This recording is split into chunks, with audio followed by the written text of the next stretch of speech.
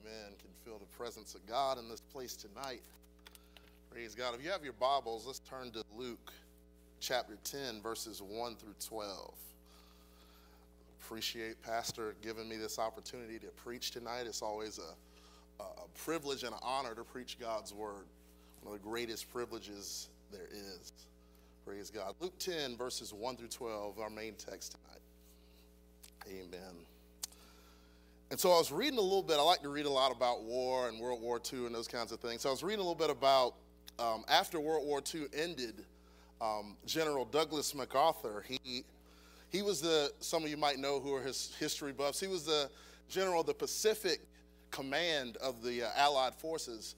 And so after the United States had dropped the atomic bombs on Hiroshima and Nagasaki, it left kind of a void in that nation. And so he began to recognize this. He said, look, these people are basically, there's a spiritual vacuum. These people they're hurting. These people are empty inside. At that time, the nation of Japan, there was no real religion per se. They didn't have a national religion at that time. And so what General MacArthur did was he sent a letter to some of the clergy and some of the pastors back in the U.S. I believe Billy Graham was actually a part of that delegation. He met with them and he said, look, there's a spiritual vacuum in Japan. We need to send 10,000 missionaries. If we can send 10,000 missionaries to this country, we can transform this country. Now is the opportune time. And so he began to send letters out to not only America, but they also began to send letters out throughout the rest of the world to other nations that were also a part of the Allied forces. And they tried to rally 10,000 missionaries to go into Japan during this time of spiritual vacuum. So as the story goes, as this call went out for a need, they could only get 1,000 to 2,000 people to volunteer to go in as missionaries. They could only get, let's just say 2,000. At the time, Japan, this is a nation of 83 million people, so 2,000 people are a very, very small amount of people, but all they could get was 2,000 people to go. God forbid that we ever come to a place where there's a need in the harvest field, there's a need in the mission field, but we can't get people to go. God forbid that. Amen. It was a missed opportunity, and a lot of Christian scholars say that Japan could have been a totally different nation had they were able to send these missionaries into Japan. It could have been a totally different nation, not only Japan, but all of Asia. We could be looking at a different country as well as Asia, China, all those parts of the world could have been transformed had people taken advantage of that opportunity. You see, it was a missed opportunity. It was a missed opportunity. You see, my goal tonight is not to preach anything that we haven't heard. Praise God. We are a church full of laborers. Can you say amen? We have people who have been laboring for years. You've been laboring for decades. You've been serving God for decades. Missionaries. We're a fellowship full of laborers.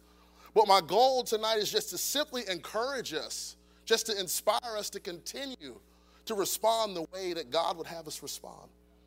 I just want to preach a message tonight called Laborers in the Harvest. Laborers in the Harvest from Luke 10, verses 1 through 12.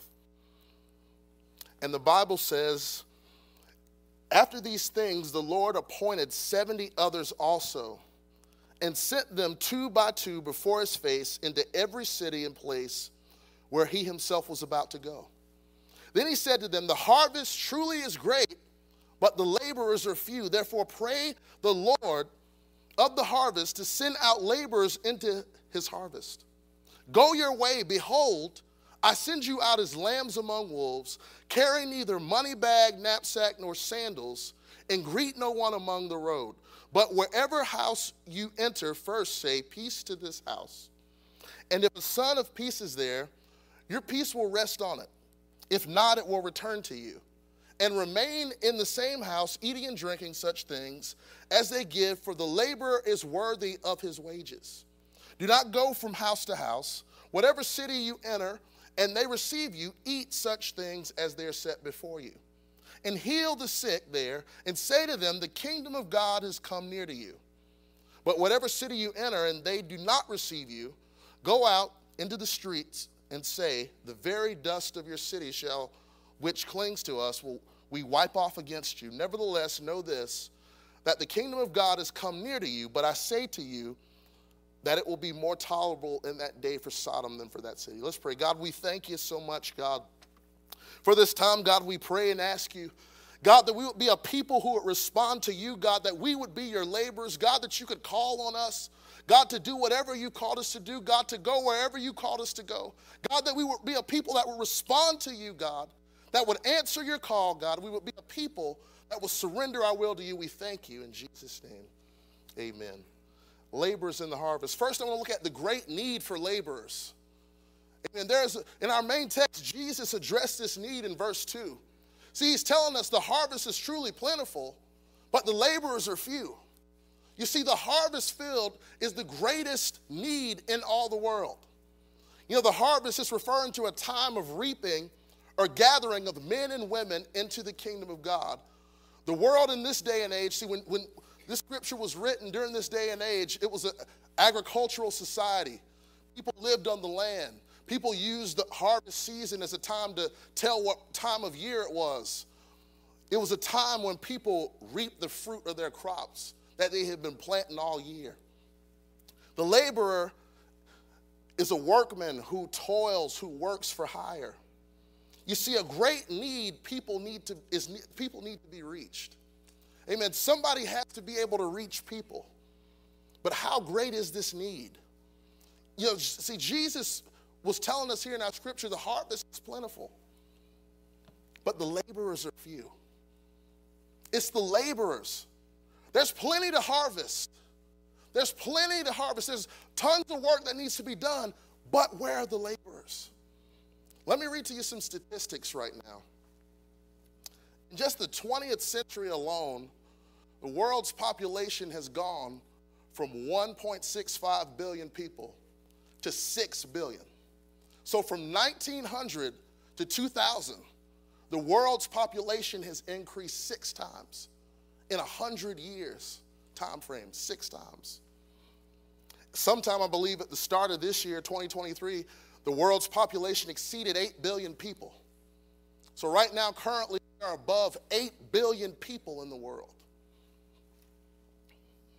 The population of the world is growing at a rate of 0.84% every year, which basically means there's 67 million people being added to the world's population every year.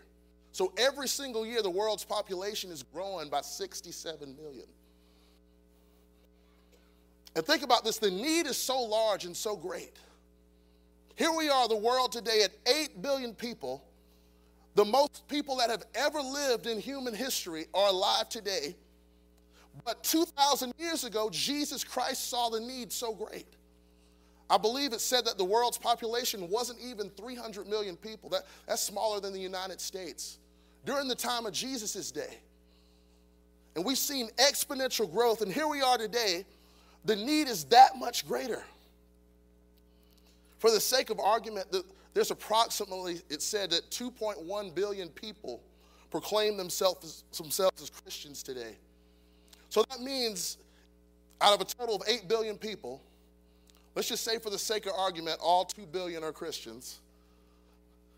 That would leave 6 billion people who are not Christians. 6 billion who don't know Jesus. 6 billion who possibly have never heard the gospel. 6 billion people who, without Jesus, they won't make heaven their home. You see, the great need is for laborers in the harvest. Let's read verse 2 again. Then he said to them, the harvest truly is great, but the laborers are few. Therefore, pray the Lord of the harvest to send out laborers into his harvest. You see, as we read the scripture, Jesus is addressing the great need of reaching souls with the gospel. Reaching the lost who need to be saved. As we read in verse 1, Jesus sent them out 2 by 2 into the surrounding cities to proclaim the gospel because Jesus saw a need. He saw people who were lost. He recognized a need and he sent them out to meet that need. But see, the need is so great, there's much work to be done. It's not only being sent But there's work to be done here. There's work to be done in the house of God. You see, sending is just as important as going. There's people who sin, as we've heard it before. There's people that go, but there wouldn't be anybody to go if there were nobody to send. You see, we need those who are willing to go and who are willing to stay back and sin. You see, the needs are so great in our hour today. And even here in the local church, there's needs, there's outreach, there's follow-up, cleanup, 180 concert, worship, media team, AV team, sound, ushering, nursery, children's church. I can go on and on and on and on and on. But these are just needs here in the local church. And I'm sure there's many, many more. But these are just a few examples of needs in the kingdom of God. You see, the need is so great, there must be a sense of urgency in the harvest. Because none of us know how long we have to accomplish the task. None of us know how much time we have left. We all know we're living in the last days. We see what's happening in the world. We see what's coming down the pipe. And none of us know how much time we have. You see, Jesus understood the urgency. In John 9:4, Jesus said, I must work the works of him who sent me while it is day. The night is coming when no man can work. You see, there's a time coming when we'll no longer be able to work. There's a time coming where the work will cease. There's a time coming where time is up. There's a time coming where the door shuts and time will be up. And Jesus understood this. And remember, Jesus was he was referring to agricultural society in that day. So think about it. This was before electricity. This was before modern technology. When people had to work, they had to rise early in the morning when the sun rose, and then they had to get out in the fields and work because the only time they could work was when the sun was up. When the sun went down, all work ceased because there was no electricity. There was no way you could see at night. And see, Jesus here, he's referring to this, but he's referring to the work of God. And we see here that there's a season, there's a period of time that we have to do God's work. But it will not last forever. It won't last forever. We don't have forever to do God's work. There has to be a sense of urgency. You see, just like we talked about in the opening illustration about Japan, that opportunity only lasted for a short period of time. It won't last forever. The need is so great, yet there's a shortage of laborers, yet the need is so great. I want you to go ahead and play that news clip real quick. But just to give you an idea of how short. Harvest begins at sunrise. We have other ranches that we've had for 90 years. But this year, their 1,000 acres of bok choy, broccoli, and kale may not all make it to market. Over the last couple of years, we haven't been able to harvest between 15 and 20% of our crops. At the beginning of each day, Tommy Teta worries if he'll get enough workers to hand-pick the lush fields. This year, it really hit hard.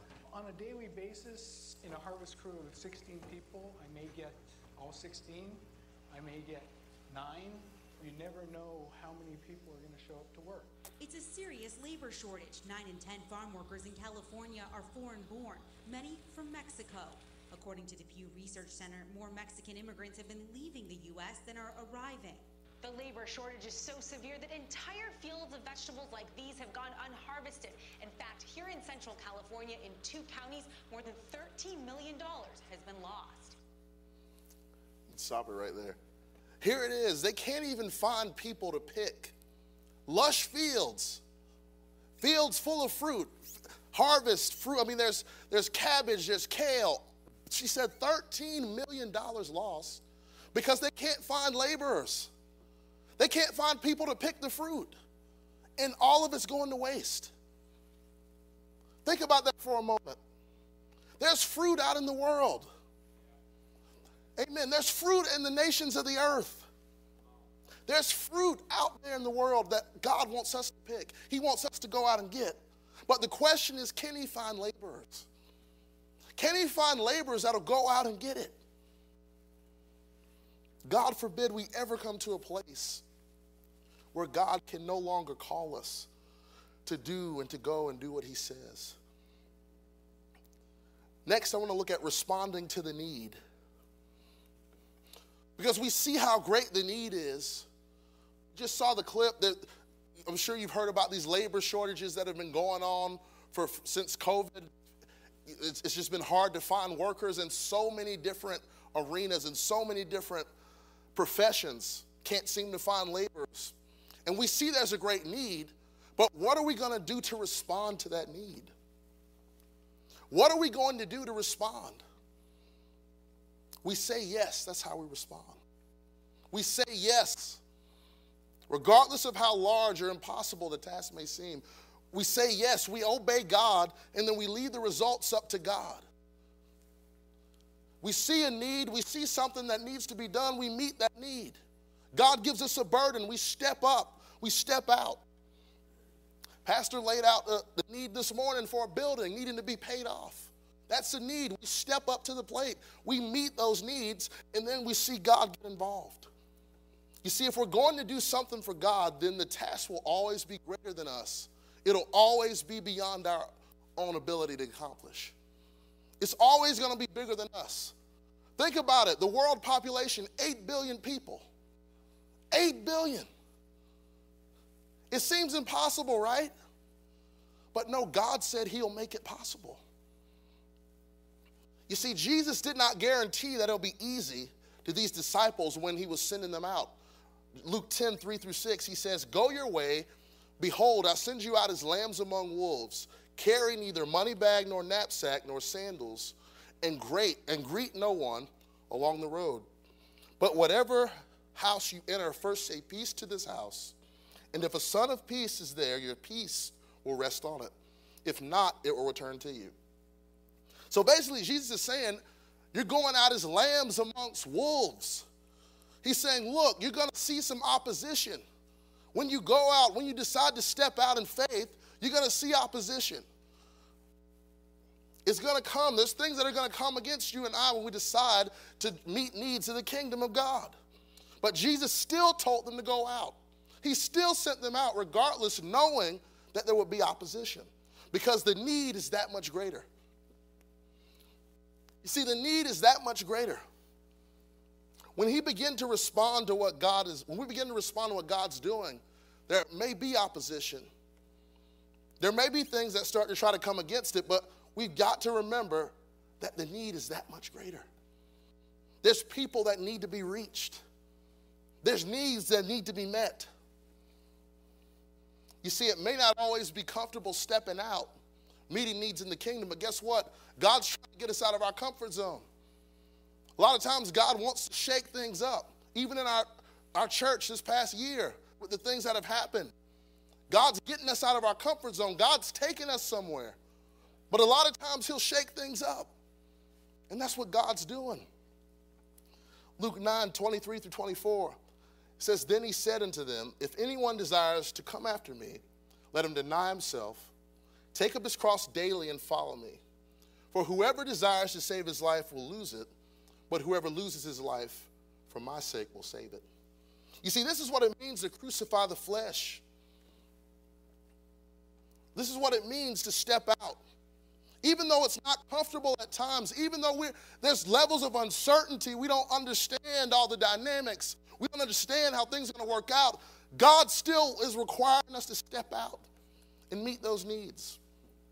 He's trying to get us out of our comfort zone. Our response to the need is critical. You see, how we respond to the needs are critical, because people, cities, nations, destinies are hanging in the balance, church. There's destinies that are hanging in the balance based on the decisions you and I are making today. Nations, entire nations are hanging in the balance right now. When we respond to the need of God, God's able to get involved and move on our behalf. But see, the Bible's full of examples of people who responded to the need, and once they did, God got involved. And let's look at some of those examples from the Bible. There's the boy with the 2 fish and 5 loaves of bread in John 6, verses 9 through 11. There's a lad here who has 5 barley loaves and 2 small fish, but what are they among so many? Then Jesus said, make the people sit down. Now there was much grass in that place. So the men sat down, in number about 5,000. And Jesus took the loaves, and when he had given thanks, he distributed them to the disciples, and the disciples to those sitting down, and likewise of the fish as much as they wanted. All this boy did was offer what he had. 2 fish, 5 loaves of bread. He didn't have much to offer. All he did was meet a need. He saw a need, he met it. And here it is. We read the story, 5,000 people fed. God's able to do a miracle. Another example from the Old Testament, Rahab. She heard about what God was doing in the land with the Israelites. And when the 2 spies arrive in Jericho, she allows them to stay at her house. In exchange, she and all her family were spared. The Bible says in Joshua 2, verses 1 through 4, now Joshua, the son of Nun, sent out 2 men from Acacia Grove to spy secretly, saying, go view the land, especially Jericho. So they went and came to the house of a harlot named Rahab and lodged there. And it was told the king of Jericho, saying, behold, men have come here tonight from the children of Israel to search out the country.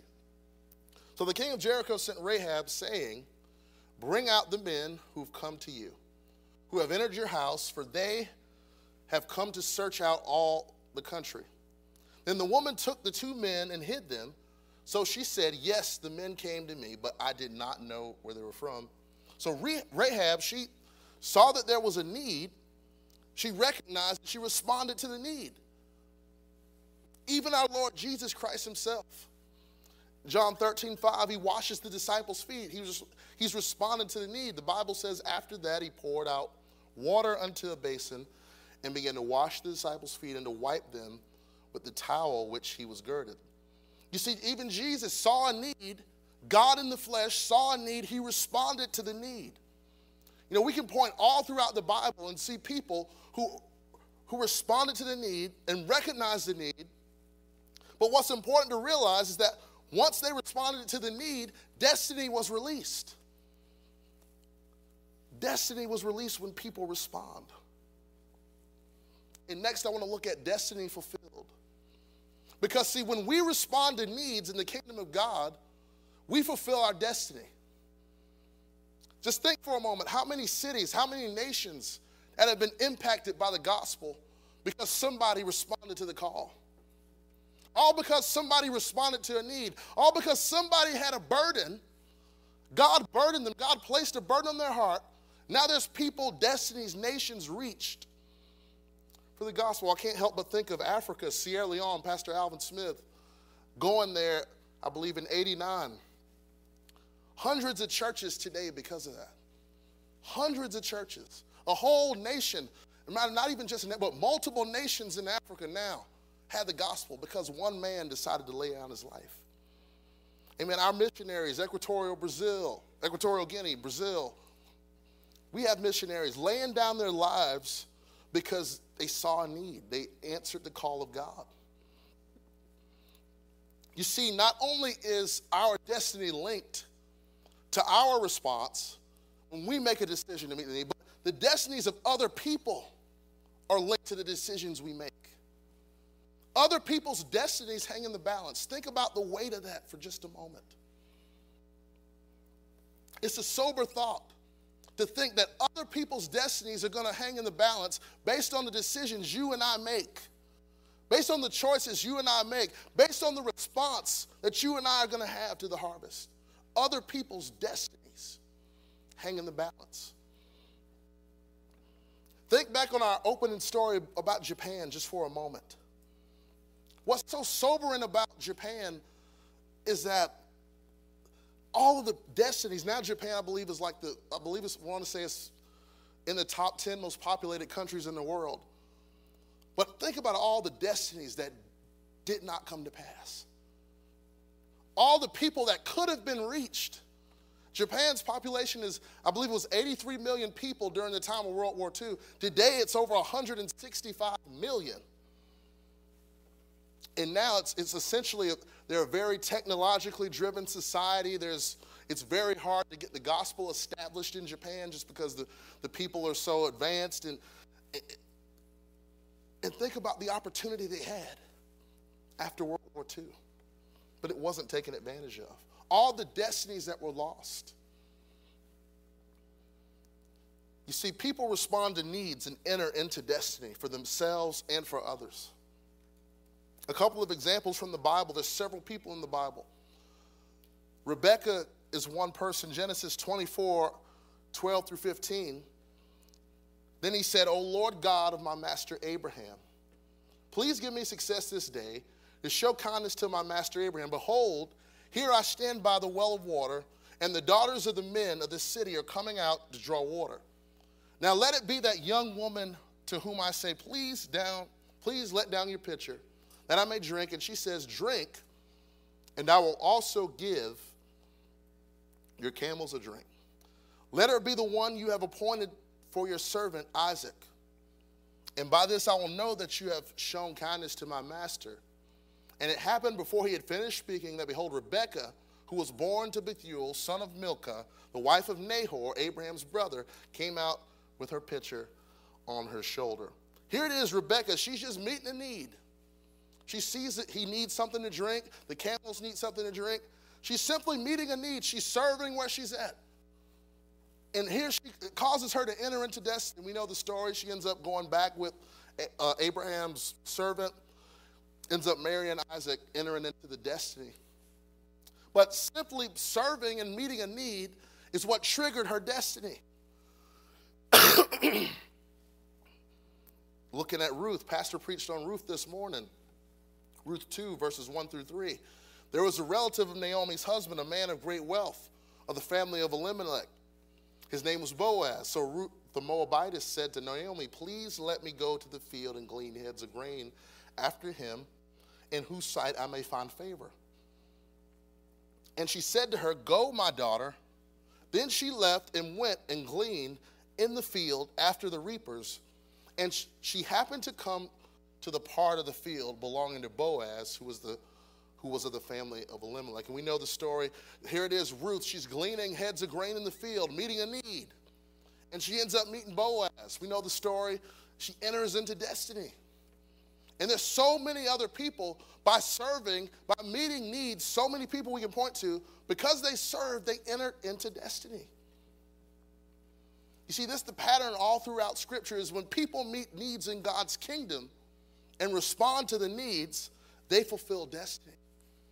You see, destiny is fulfilled when we respond. Not just our destiny, but the destinies of other people as well. There's so many people that need to be reached. As we talked about earlier, the world's population being 8 billion people. More people alive today than there ever been. More nations today that need to be reached than ever. Even in Jesus' day, he saw the need. But how many of you know, I would say today, that need is even greater.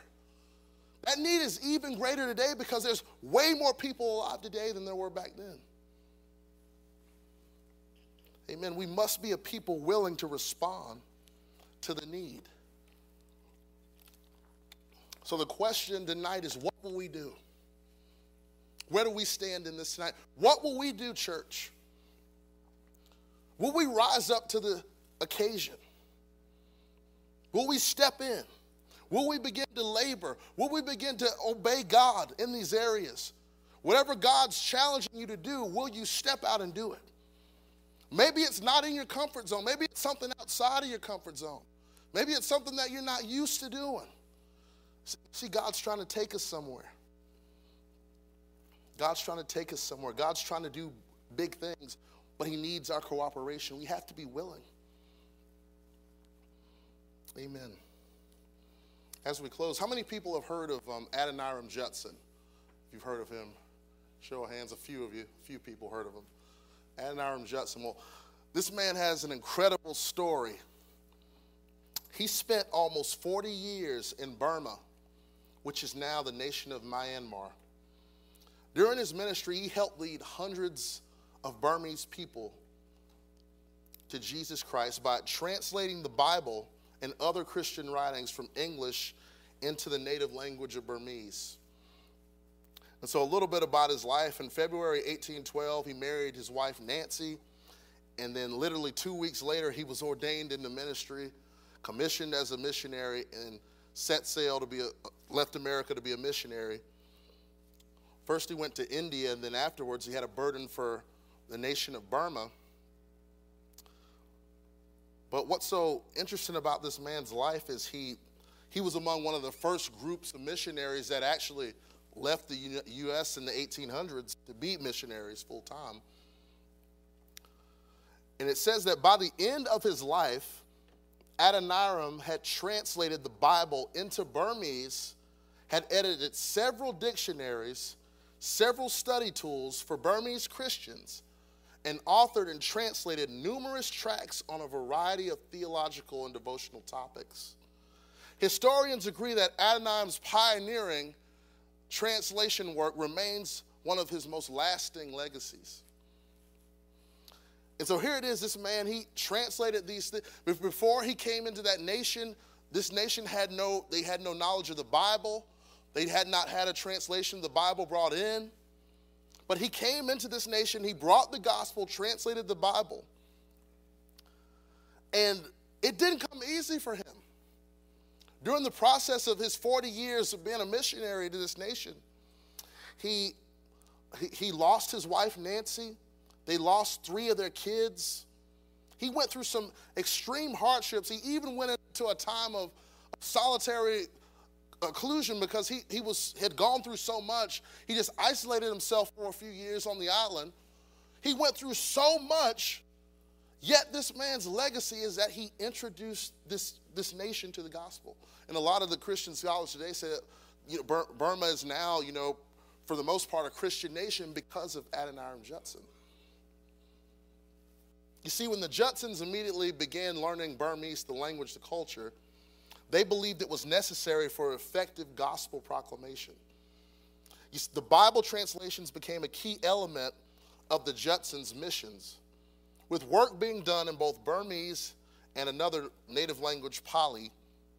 By the end of his life, Adoniram had translated the Bible into Burmese, edited several dictionaries, several lexical tools for Burmese Christians, and authored, translated numerous tracts on various theological and devotional topics. And historians agree that he had one of the most lasting impacts of missionaries that we've seen in recent history.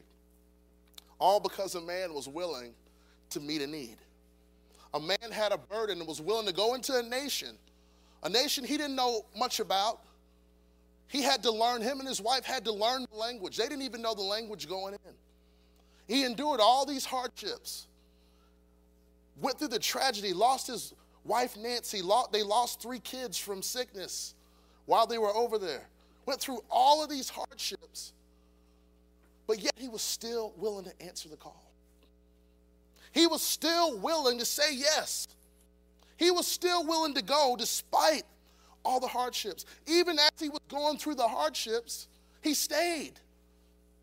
That's what blows me away. He stayed in that country because he saw something. And here it is, this nation today, they have Bibles, pretty much sold in every store. There's churches and that, because this man was willing to go and introduce the gospel.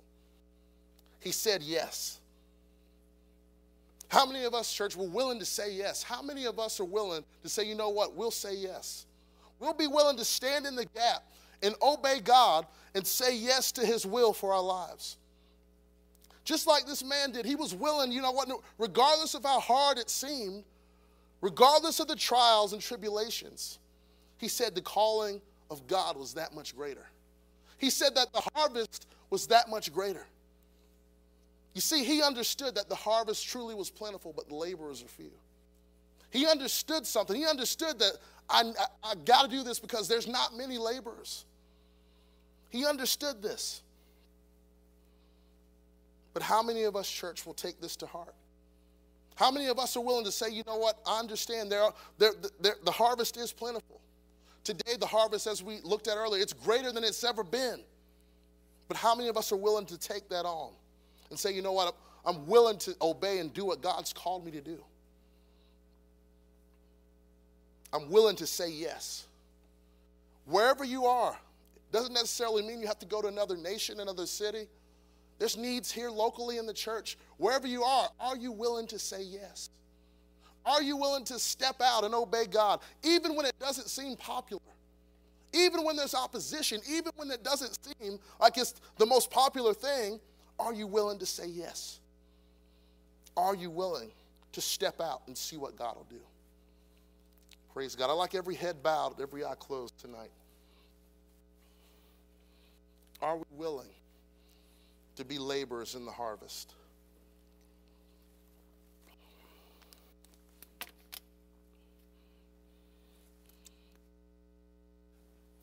Amen. The harvest is plentiful, as we read earlier, but the laborers are few. Amen. The great need in our generation and in our world is for salvation. Salvation is the greatest need of the hour, church. And that's what we can't lose sight of, is that there's people who need Jesus. And maybe that's you tonight in this place. Maybe you're in this place tonight, you come to church, you said, you know what? I don't have a relationship with Jesus. The Bible says that Jesus Christ, he loves you. He died, gave his life so that you and I could have eternal life. And you're saying, you know what? I want a relationship with God. Maybe you've never had a relationship with Jesus before. And you're saying, you know what? I want to have that tonight. Slip your hand up, put it right back down, all over this place. Just slip your hand up, put it right back down. Maybe you're in this place, so God sees that hand. God sees those two hands in the back. Anybody want to join these honest hearts? You don't know Jesus. You see, the need is great. God's tugging on hearts tonight in this place. God's dealing with hearts. You want to join these honest hearts? Signify that with an uplifted hand. Maybe you're backslidden in this place. The Bible says that God is married to the backslider. The Bible says that regardless of what you've done, it doesn't matter. God will restore you. He will bring you back to a place of restoration. He said, you know what? I want to turn my heart back right. I want to get things right with God. God, you can pick up right where you left off. Maybe that's you tonight in this place. So you know what? I want to give my life to Jesus. I want to rededicate. Slip your hand up. Anyone else? You lifted your hands in the back. Would you look up at me real quick? Brother in the back. Do you really mean that? I'd like for you to come and pray. We'll have somebody come pray with you. God bless you. I think, sister, raise your hand. We'll have somebody come pray with you, sister. Anybody else want to join these honest hearts before God? God's tugging at hearts tonight. Amen. God has a plan. Amen. Speaking to Christians, and God's called us all to be laborers. God's called us all to labor in the harvest. And the harvest is so great, it's greater than what we can imagine. But the good news is that God will equip his church. God's equipped us already right now. God has positioned us as a church to go into all the world. But we have to be willing to respond. We need people who'll go. We also need people who'll send. And that's the great need of the hour. Change the order of the service. These altars are open. You want to come, you want to spend time with God. Talk to God tonight. Let God deal with you. Let God stir your heart. Let God rekindle that flame in your heart tonight.